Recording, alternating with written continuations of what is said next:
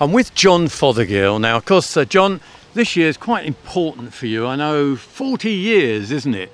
It's our 40th anniversary, and we're very proud. 1978, 2018, it seems to have gone by in the blink of an eye, but it's been a great 40 years. Now, who started it and why was it started? Because that's always an interesting one. Where did it all spring up from? Good question. The business was started by my father, Jeff Fothergill, and his business partner, Brian Carey. Brian and Jeff had both worked, or immediately at the time were working for Unwin Seeds in Histon, near Cambridge. And I think they seized upon the idea that we can do this bigger and better, or certainly better.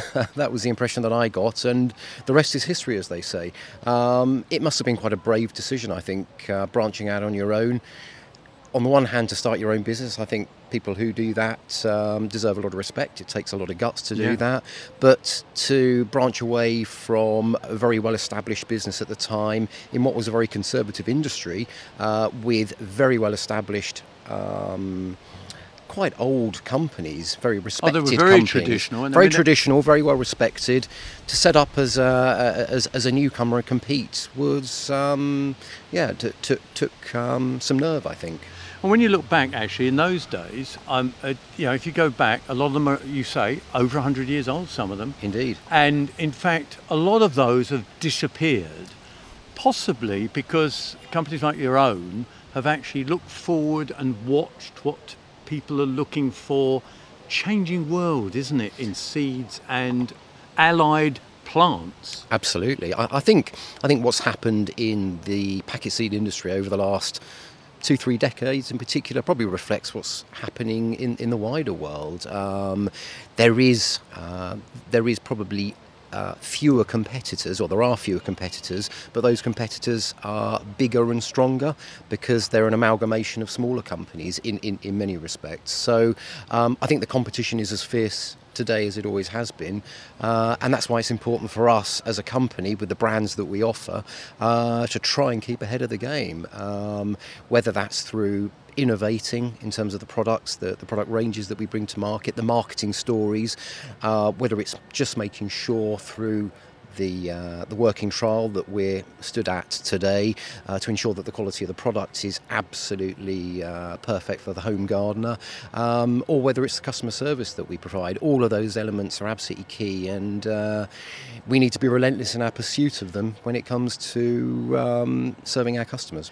Traditionally, you're one of the few companies now that's actually got a trial ground that runs this amount of trial, aren't you? Yeah, and again, I think that's a sign of the times. Thompson & Morgan, I believe, after a period of not running trials, have this year run a trial.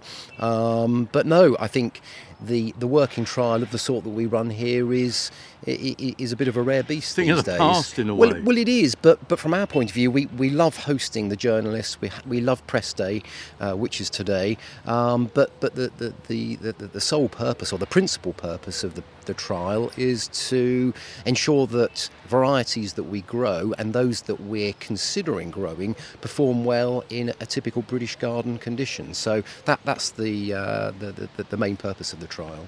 Now, John, just last but not least, you've got two gardens here. The 40-year-old garden. Yes. And the modern contemporary garden. Yep. Very different. I can remember, my dad used to grow salvia, French marigold, bit of lobelia and a few antirrhinums. Yep. And that's what 40 years ago did, wasn't it? Absolutely. No, you're absolutely right. The garden of 40 years ago was far more formal, had more formal planting schemes, quite a lot of traditional bedding, whereas the garden of today is probably a slightly more relaxed affair, a little bit more ad hoc. Less grass. Probably lower maintenance, which again I think reflects time pressures and tastes of today. But fantastic to see the two next to one another to reflect the changing tastes over 40 years. So really you're looking forward to another 40 years? Can't wait. Bring it on. Looking forward to it.